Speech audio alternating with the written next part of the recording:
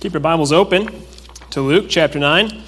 Those verses which are just read will be our text this morning, verses 1 through 10. And the title for the sermon this morning is, Who is Jesus? Who is Jesus? And that title is drawn from the words of Herod in verse 9, where he said of Jesus, Who is this of whom I hear such things? At the beginning of Luke 9, we find this account of the 12 disciples sent out for ministry in Galilee. And in the middle of this account, we have what almost seems like an interruption, where we are told about Herod's response when he hears about the ministry of Jesus. And then in verse 10, we see what happened when the disciples returned to Jesus. There's much for us to learn from this passage. Much can be gleaned here. But the primary application for us this morning will come as we consider the identity of Jesus in light of this text. Before we begin, let's go to the Lord in prayer. Lord, we thank you again for the opportunity we have to be gathered here together. We thank you for your blessings in our lives. Lord, you are so good to us in every area. Lord, we pray that as we look at your word this morning, that our hearts would be aligned with you, that we would worship you in this time. Lord, that you would bring conviction from your word, conviction of sin and of righteousness and of judgment, of sin that there is wrong, of righteousness that there is right, and of judgment to come, that one day we will stand before you and give an account of our lives. Lord, may you draw those who do not know you to yourself in salvation. And Lord, may you conform us, believers, more and more into the image of your Son, Jesus Christ. It's in Jesus' name we pray. Amen. Well, first in this passage, we see the disciples sent out in verses 1 through 6. Now, before we even get to the words of this text, we see something about Jesus. We see here another example of his true humanity. Though he was truly God, he was also truly man. Because he humbled himself and took upon himself our humanity, he was subject to all these same limitations to which we are subject. Jesus had a message to proclaim, and he proclaimed that message as he traveled throughout Galilee during his earthly ministry. But because he was truly man, he could only be in one place at one time. He did not have unlimited energies. He would grow tired, just as we grow tired. He needed to rest. And so we see that Jesus used his disciples to help him spread the message God the Father had sent him to preach. Now in verse 1, it begins, Then he, Jesus, called his 12 disciples together. This is the same 12 that are listed in Luke 6, verses 14 through 16, when Jesus chose them. And on that occasion, when Jesus called them out of his larger circle of disciples, he called them apostles. Now, because of how the words disciple and apostle are used, especially in the Gospels, we might think that they are interchangeable terms, but they are not. Now, the word disciple means a learner or a student, but a disciple is more than just a pupil. A disciple was an adherent. They were personally committed to the truth that was being taught, and they sought to be imitators of their teacher. Now, the word apostle means sent one. In the Greek world, an apostle would function like an ambassador. Someone would send out an apostle with their authority to accomplish a specific task. The apostle was responsible to the sender for how they used that authority to accomplish the task assigned to them. They would not be sent out in a general way, but rather for very specific tasks. There were no freelance apostles. Apostles were always sent on clearly defined missions, and while on those missions, they acted with the full authority of whoever sent them, and they were accountable to that person. Now in the Gospels, the 12 are normally referred to as disciples because their primary role during the earthly ministry of Jesus was to learn from him. In the book of Acts, there is a shift, and the 12 are never specifically referred to as disciples. They're always called either just the 12 or the apostles. And the shift in terminology mirrors a shift in their ministry. They were no longer learning under Jesus during his earthly ministry, but rather they were sent out to preach the gospel to the world. And so in verse 1 of our text, the 12 are referred to as disciples, but we see them begin to fulfill their role as apostles as they are sent out by Jesus to preach in the towns and villages of Galilee. Now consider who these men were in light of the task given to them. The message and ministry of Jesus during his earthly ministry is beautifully summarized in Isaiah 61, verse 1 and the first part of verse 2. And this was the passage that Jesus read when he announced his ministry in Nazareth back in Luke 4, verses 18 and 19. The Spirit of the Lord is upon me, because he hath anointed me to preach the gospel to the poor. He hath sent me to heal the brokenhearted, to preach deliverance to the captives, and recovering of sight to the blind, to set at liberty them that are bruised, to preach the acceptable year of the Lord. And when Jesus read that scripture in Nazareth, he said, this day the scripture is fulfilled. This was the task God the Father had given to God the Son to accomplish during his earthly ministry. In our text, we see Jesus sent out men to help him preach this message. Now, whom did he send? Who did he send? The best and brightest from the schools in Jerusalem? No. The revered and esteemed from among the very conservative and highly respected Pharisees? No. The powerful, influential, and wealthy from the ruling class in Israel? No. Jesus sent out some fishermen, a tax collector, and a zealot. These are not the men you and I would have picked for this task. But it pleased God to use the foolish and weak things of this world to confound the wise and mighty. In our weakness, God makes his strength manifest. Just as Jesus used these 12 ordinary men to share the gospel during his earthly ministry, so he uses you and I today. We might not be the best and brightest. We might not be revered and esteemed. We might not be powerful, influential, or wealthy. But it has pleased God to call us to himself and to use us to share the gospel with those around us. May we be faithful with the calling God has given to us. Now, verse 1 tells us how Jesus equipped the disciples for this period of ministry. He empowered them to work miracles. He gave them power and authority over all devils and to cure diseases. Now, why did Jesus do this? Like all the other miracles, these were to be signs to confirm that their message came from God. Now, the message of the disciples was shocking. The Messiah is here. They were to preach the kingdom of God. It was very different from what the people were accustomed to hearing from the Pharisees, and it was a vitally important message. And here again we see God's mercy, his patience, and his long-suffering toward mankind. Not only did God enter his creation as a man, and that should shock us. Not only did he preach and tell people who he was and what he had come to accomplish. Not only did he work miracles to confirm this message to the people. Not only did he trouble himself to travel around, going to where the people were to preach to them, but he also sent out his disciples with the same message and gave them power to work miracles that men might hear the gospel and believe. On the day of judgment, in view of the mercies of God, mankind as a whole and as individuals will be without excuse. What more could we ever dream God would do for mankind? On the day of judgment, what accusation will we bring against God and say to him, well, if only you had done this, then I would have believed. God has done more for us than we could ever ask or think. Don't squander the mercies of God. Beware that you do not reject God in the day of his mercy, lest you face him in the day of his wrath. Now, two specific areas of miraculous power are mentioned here in verse 1. First, the 12 are given power and authority over all devils. Jesus had come to crush the head of the serpent, as was prophesied in Genesis 3. Wherever the power of Satan was manifest, there would Jesus show himself victorious. As the 12 were sent out, they were given the same authority that Jesus had to cast down the stronghold of Satan in the hearts and lives of the people they would encounter. Second, the 12 were given power to cure diseases.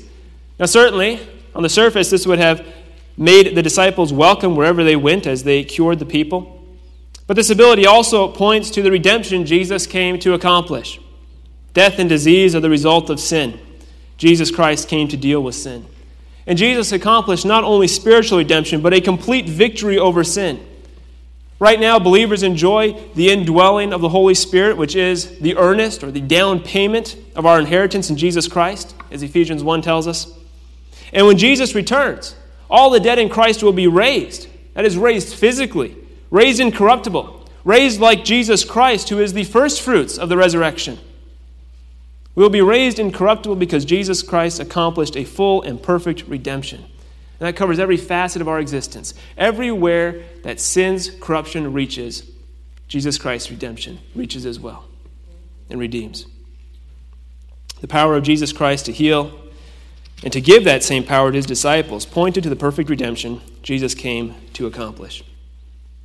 Well, in verse 2, we see the specific tasks Jesus gave to the disciples. Jesus sent them out to preach the gospel, to preach the kingdom of God, and to heal the sick. We just talked about healing the sick, so here we will focus on the preaching of the kingdom of God. Now consider this. Jesus sent his disciples out to preach about something they did not understand. In Luke 19:11, we're told that those who heard Jesus preach thought that the kingdom of God should immediately appear. In Acts 1:6, after the resurrection, the disciples asked Jesus, "Lord, wilt thou at this time restore again the kingdom to Israel?" The disciples were still confused about the nature of the kingdom of God, even after the resurrection. So why did Jesus send them out like this, at this time, to preach the kingdom of God? They did not need to perfectly understand the kingdom of God before they could point others to the Messiah who had come to establish that kingdom. Now, as we go on through the Gospels and then through the book of Acts, we see the 12 deepen in their understanding of who Jesus was and the work that he came to accomplish. At this point, they were convinced that Jesus was the Messiah. And at this point, that was enough.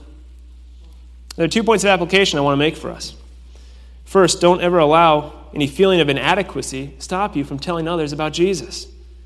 You might not currently possess a great depth of theological knowledge. You might be very young in your Christian walk. You haven't yet had time to dig deeply into the Word of God. There may be things that you don't understand. And if someone were to ask you about them, you would have to say, I don't know. But you don't need to have a perfect knowledge to tell others about Jesus. If that was necessary, no one could share the gospel. It's enough to know Jesus Christ as your Lord and Savior. Do you know Jesus Christ? Are you resting in him as your Lord and Savior? Then tell others about him. Don't allow any feeling of inadequacy stop you from pointing others to Jesus. But then second, don't rest content with the milk of the gospel, but grow in your understanding of the Word of God. The 12 were sent out on this occasion without a full understanding of the kingdom of God, and God used them during this period mightily. But they did not rest content there. They continued to grow in their understanding. Throughout the Gospels, they received further instruction from Jesus. In Acts, they were instructed and led by the indwelling Holy Spirit. They devoted themselves to the study of the Old Testament Scriptures. They grew in their understanding, and as they grew, they used that to help disciple others and to help them grow. And so it should be for us. As we mature in our Christian walk, our depth of understanding will grow. The gospel is beautiful in its simplicity. The gospel is also beautiful in its depth. God is glorified in all aspects of the gospel. And as we grow in understanding, we will grow in our reverence and our worship of God. 1 Peter 1:12 tells us that the angels in heaven desire to look into the depths of the gospel. And so should we, for there God is glorified. Now, verses 3 through 5, we read the instructions Jesus gave to his disciples on this occasion. In verse 3, Jesus told them not to take any supplies with them on their journey. The instruction was clear. Take nothing for your journey. Take nothing. And then Jesus gave specifics. Don't take multiple staves or walking sticks. Don't take a script or a pack for food. Don't take any bread. Don't take any money. Don't take 2 coats. Jesus sent them out on this occasion with just the clothes on their backs. Now, before we look at this in more depth, it's important to note that this is a descriptive passage and not a prescriptive passage. That is, it tells us what happened on this occasion and not what we should do now. When someone is preparing for ministry now, we should not go to this passage and say, well, this is what Jesus expects you to do. And how do we know? Well, Jesus made this clear later on in his ministry. In Luke 22:36, Jesus was talking about this occasion. He references it directly. And he said, "But now, he that hath a purse, let him take it, and likewise his script. And he that hath no sword, let him sell his garment and buy one." So it's clear that this passage is descriptive and not prescriptive. And that should lead us to ask then, why did Jesus instruct his disciples not to take anything with them on this occasion? Well, first, it was to teach them to rely on God's provision. In Luke 22:35, And he, Jesus, said unto them, When I sent you without purse and scrip and shoes, lacked ye anything? And they said, Nothing. So through this experience, Jesus taught his disciples to trust in the providential supply of God. And we'll see as we continue through Luke, this was a lesson that the disciples needed over and over again. Well, second, this also ensured the disciples would go immediately. There was not a long period of preparation for this trip. They did not gather supplies, set up logistics. Jesus sent them out, and they immediately went. And this was important because Jesus' earthly ministry was a relatively short period of time. And finally, it ensured that the disciples would not be received or rejected, as the case may be, not on the basis of those things, such as their clothing or provisions or the money, but on the basis of the message that they came to deliver. Now, in verse 4, Jesus told his disciples how their needs would be met during this trip. When they were received as guests in a home, they were to remain as guests at that home until they left that area. The hospitality like this was a common part of that culture. Traveling teachers would often be welcome guests in homes. We see this as we continue on through the book of Acts and the epistles. But the disciples were not to take advantage of this hospitality by jumping from home to home continually in an area. Whatever home they first entered, they were to stay there until they left that area. And that was the means that God would use on this occasion to provide for the needs of the 12. And in verse 5, Jesus told his disciples how to handle rejection. Wherever they were not received, when they left that city, they were to shake the dust off of their feet as a testimony against them. And this was a strongly symbolic action for the Jews. They considered the dust of heathen lands to be unclean and thus defiling. Maimonides, the Jewish philosopher, he wrote, "The dust which is without the land of Israel defiles by touching or carrying." Now, some Jews would go so far as to not buy herbs grown outside of the land of Israel, lest some dust might remain on them and thus contaminate their food and make their food unclean. Some Jews would shake the dust off of their feet when they left Gentile lands as a symbolic gesture to show that they would not be defiled by the wickedness of the Gentiles. Now, Jesus took this symbolic act and turned it upon the Jews who rejected the message delivered by the disciples. Through this action, the disciples would have shown that those cities were considered wicked and unclean, not unlike the Gentile cities, so despised by the faithful Jews. It was a warning of God's future judgment upon them. Their being Jews would not do them any good, since they had rejected their Messiah. Interestingly, we have an account in Acts 15:51 of Paul and Barnabas using this same symbolic gesture toward the Jews in Antioch when they rejected the gospel. When they were driven out of that city, Paul and Barnabas, they shook the dust off of their feet. Now, verse 6, we read that the disciples did exactly what Jesus had commissioned them to do. They went throughout the towns and villages of Galilee, preaching the gospel and healing the sick. Well, so far from this text, we've seen the disciples sent out by Jesus.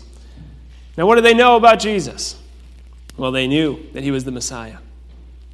They didn't understand what his ministry would look like. They did not yet understand the work of redemption that Jesus had come to accomplish. These things were not yet revealed to them, but they knew he was the Messiah. And at this time, that was enough. Well, next we see several verses talking about Herod and his speculation about the identity of Jesus. And this seems like a strange place to find these verses. They almost seem like an interruption to this passage about the disciples being sent out. But in these verses, we see Herod and others speculate about the identity of Jesus, and we gain another perspective on how Jesus was viewed during his earthly ministry. Herod was perplexed.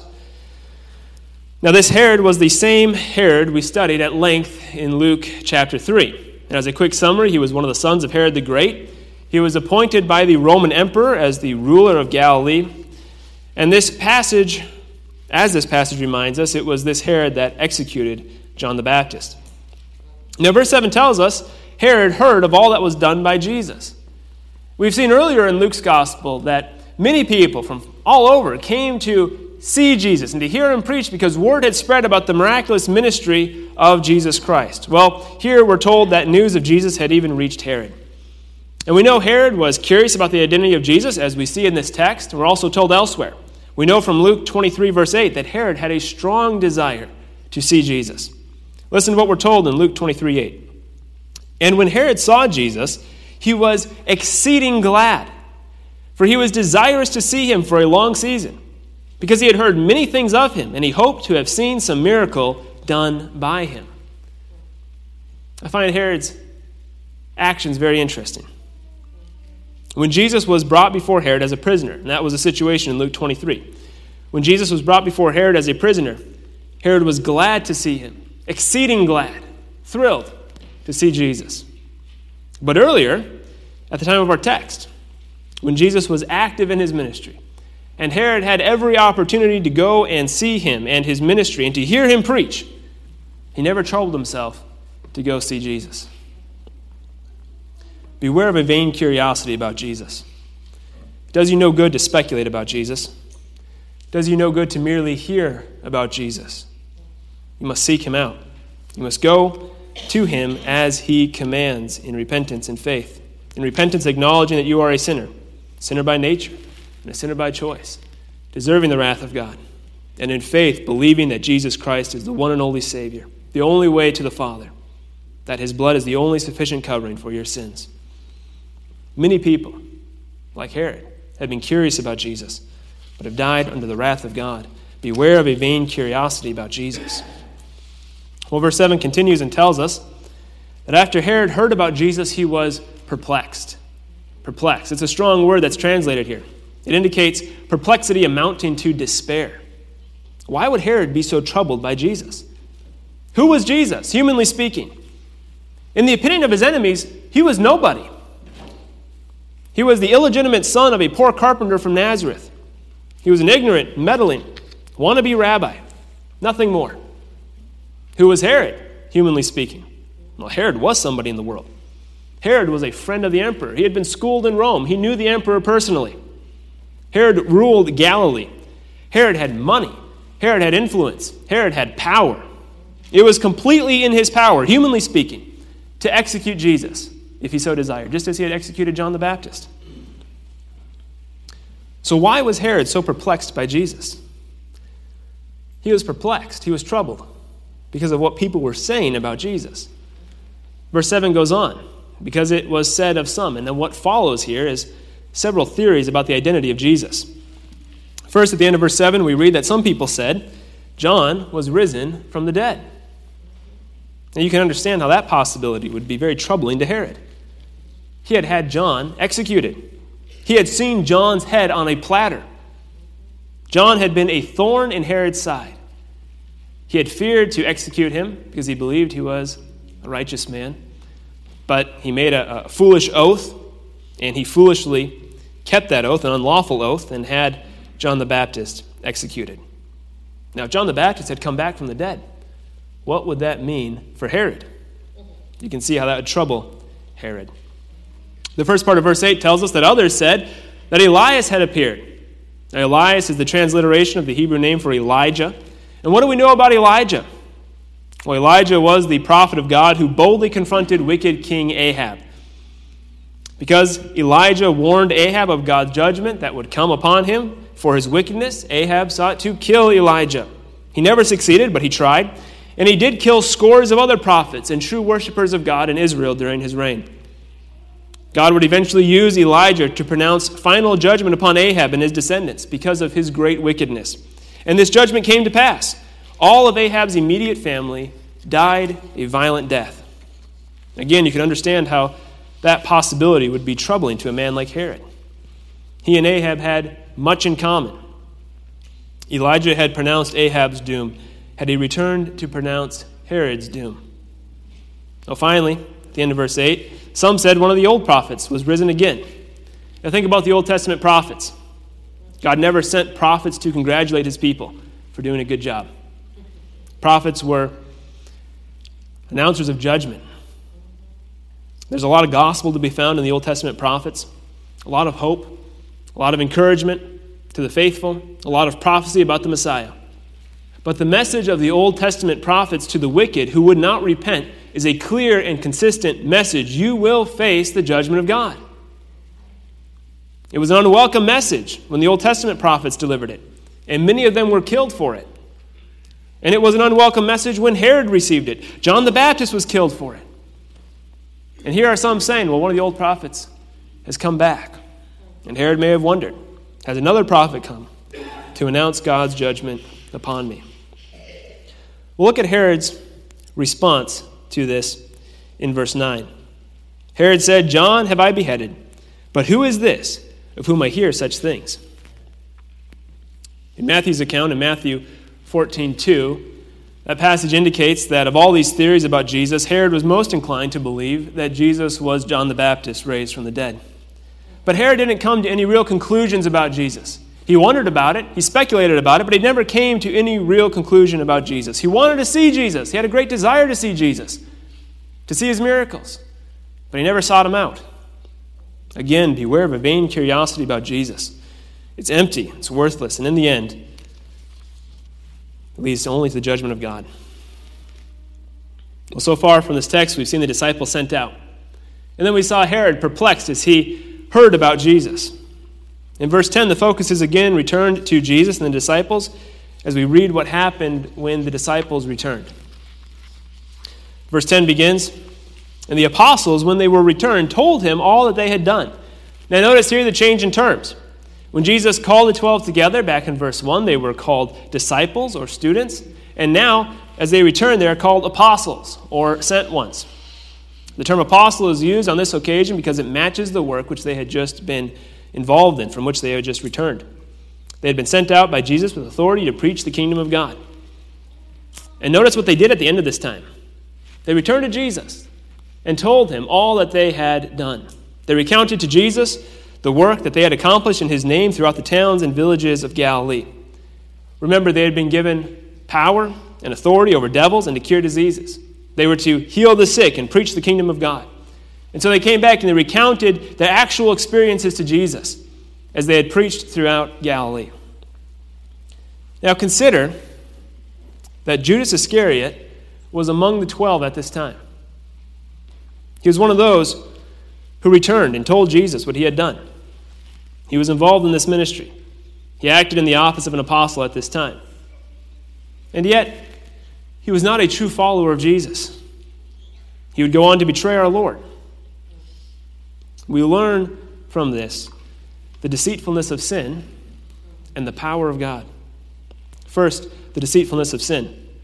Sin blinds us to reality. Judas Iscariot was not a true follower of Jesus. His heart was not transformed by grace. His faith was superficial. Yet he preached, cast out demons, healed sick in Jesus' name. He told others about Jesus. There was no suspicion among the other 11 disciples that Judas Iscariot was not genuine. No indication at all that they thought he was not genuine. But he never truly knew Jesus. Or more accurately, Jesus never truly knew him. Let's apply this to ourselves. We can do all manner of good works.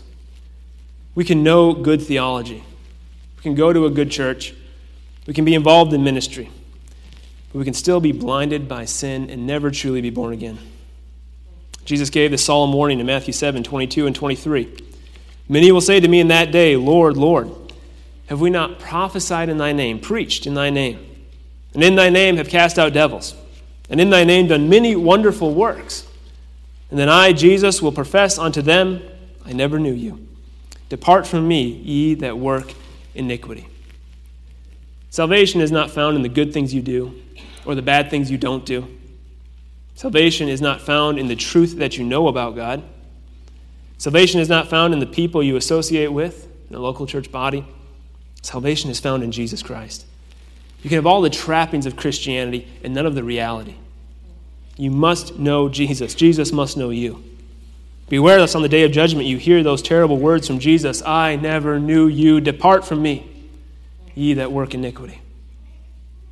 How can you avoid such an end? Well, you must accept Jesus at his terms. And his terms are a full and unconditional surrender. Confess your sins. Acknowledge them before God. Call them what they are. Treason against the God who created you. Acknowledge that your sins bring you under the just judgment of God. And then look in faith to the finished work of Jesus Christ for forgiveness. He paid the price for sins. He is able and willing to forgive. 1 John 1:9 says, if we confess our sins, he is faithful and just to forgive our sins, to cleanse us from all unrighteousness. Now, you might be sitting here today, and you've heard this before. Maybe you've done this before. You've confessed your sins. You've cried out to Jesus for salvation, but you don't feel forgiven. Now, I can't see your heart. What happens there is between you and God. But this I know, the authority of God's word. If you were sincere, then you are forgiven. Beware that you do not exalt your feelings above the promises of God. Don't add to your sins unbelief. Rest in the precious promises of God found in his word. Martin Luther wrote hundreds of years ago this poem, but it addresses this topic very well. He says, "Feelings come and feelings go, and feelings are deceiving. My warrant is the word of God, naught else is worth believing. Though all my heart should feel condemned for want of some sweet token, there is one greater than my heart, whose word cannot be broken." What will you trust? Will you trust your feelings? Will you trust the word of God? It's an authority issue. God calls us to come under the authority of his word. Your feelings don't dictate reality. God does. Rest in his unchanging word. Well, the second thing we can learn from the ministry accomplished through Judas Iscariot is the power of God. The power of God. God is in no way limited in who he uses to accomplish his purposes. Sometimes the most unlikely people are the ones God chooses to accomplish his purposes. We see this throughout the Bible. A few examples. In Exodus, God used Pharaoh. Even through the hardness of his heart toward God, God used him to deliver his people from Egypt with a mighty hand, to demonstrate his power against the proud Egyptians. God used first the Assyrians and then the Babylonians to carry his people off into captivity. These were wicked, wicked nations. They had no interest in obeying God and serving God. They were not invading Israel and Judah because they had a desire to obey God. They were following their sinful lusts of conquest. Yet God used them and their lust for conquest to chastise and to correct his people. In the book of Acts, God used the Sanhedrin and the Roman appointed authorities in Jerusalem to spread the gospel. These were the people responsible for killing Jesus. How could God use such people to spread the gospel? Well, in their zeal against God, they persecuted the church in Jerusalem. And as a result, the believers scattered. And as they scattered, they carried the gospel with them. Here in our text, God used Judas Iscariot, wicked Judas Iscariot, a hypocrite, to minister to the other disciples, the other apostles throughout Galilee. God uses even the wicked to accomplish the ends he has ordained. Man has a free will. And in his free will, man chooses sin. The Bible is clear that man has a free will, and the Bible is also clear about what man's free will produces. It's sin.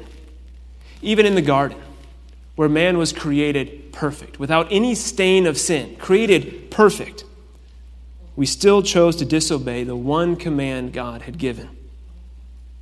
Do we think that in our corrupted state, where Adam failed to obey God, we will succeed? We don't need to wonder. All we need to do is look around us, look at ourselves. In our freedom, we choose sin. It's our nature. Even when we seem to do good on our own, below it all is sin. Jesus talked about this back in Luke chapter 6. But this puts no constraint upon God. He rules and overrules in the affairs of men. And even the most desperately wicked cannot constrain the hand of God. God will turn their wickedness to his ends, to accomplish his good and perfect purposes. Woe to the wicked who resist God. Not only does their wickedness heap upon them the judgment of God, but it is completely ineffectual. God is in no way hindered from accomplishing that which he has purposed. Revelation 4:11 tells us that all that is and was created for God's good pleasure. We exist for his glory. There is no way to escape this purpose. The question is, will God be glorified in your salvation, or will God be glorified in your judgment? Now, the end of verse 10 tells us that when the disciples returned, Jesus used the success of their ministry in Galilee as a springboard for a major campaign in the region. Jesus, who had been resting while the disciples were out in their ministry, he immediately launched into an intense period of evangelism there in the major cities of Galilee. And building off of the momentum gained by the apostles, this campaign saw the followers of Jesus grow exponentially in number. And soon enough, the kingdom of God was established in Galilee. No, that's not what happened. Now, it might appeal to us. It might be what we would have done or what we might expect. That's not what Jesus did. Rather, the end of verse 10 tells us, and he, that is Jesus, took them, the 12, and went aside privately into a desert place belonging to the city of Bethsaida. The disciples were not yet ready to take on their full role as apostles. Jesus still had much to teach them. Instead of sending them back out to preach, Jesus took them to a desert place. And Jesus did this privately. He did not tell the crowds where he was going. Now, Jesus, keep in mind, he's still very popular in Galilee at this time. Not just popular in Galilee, he's popular in the surrounding regions. People from all over have been coming to hear Jesus and to see the miracles he performs, hear him preach. But of course we know, as we continue on through the Gospels, that these crowds will soon diminish. And eventually they would even turn against him as he drew closer and closer to the cross. Well, we looked at this text this morning with this question: who was Jesus? The disciples knew that he was the Messiah. But at this time, they didn't understand why he was there. Herod was perplexed when he pondered the identity of this unknown man who was doing so many miraculous deeds. But Jesus had no identity crisis. He knew who he was. He knew his purpose, his mission, and his end. And we have the benefit of looking at the ministry of Jesus with the perspective of history. We know the story. We've read the Gospels. We know who Jesus was, who he claimed to be, who he is presented as in Scripture. And the question for you this morning is, who are you like in this text? Are you like Herod? Does Jesus perplex you? Are you troubled at the thought that Jesus may be like John the Baptist, or like one of the Old Testament prophets, that he came to announce God's judgment upon the wicked? The first time Jesus came, he came as a suffering Savior. He came to accomplish redemption. When he returns, he will return as judge. The wicked should be fearful of this coming day of judgment. Are you like the 12? You know who Jesus is, the Messiah, but you don't fully grasp what that means. Rejoice in the milk of the gospel, but don't be content to remain there. Dig deeply into the Word of God and grow in your understanding of the person and work of Jesus Christ. Know Jesus for who he truly is, as Scripture reveals him, as your Savior, your King, and your God. Let's close in prayer. Lord, we thank you for your word. Lord, we thank you that we see you work in the weak things of this world. Lord, give us humility, that we would never think that your work can be accomplished in our strength if we just try harder in ourselves.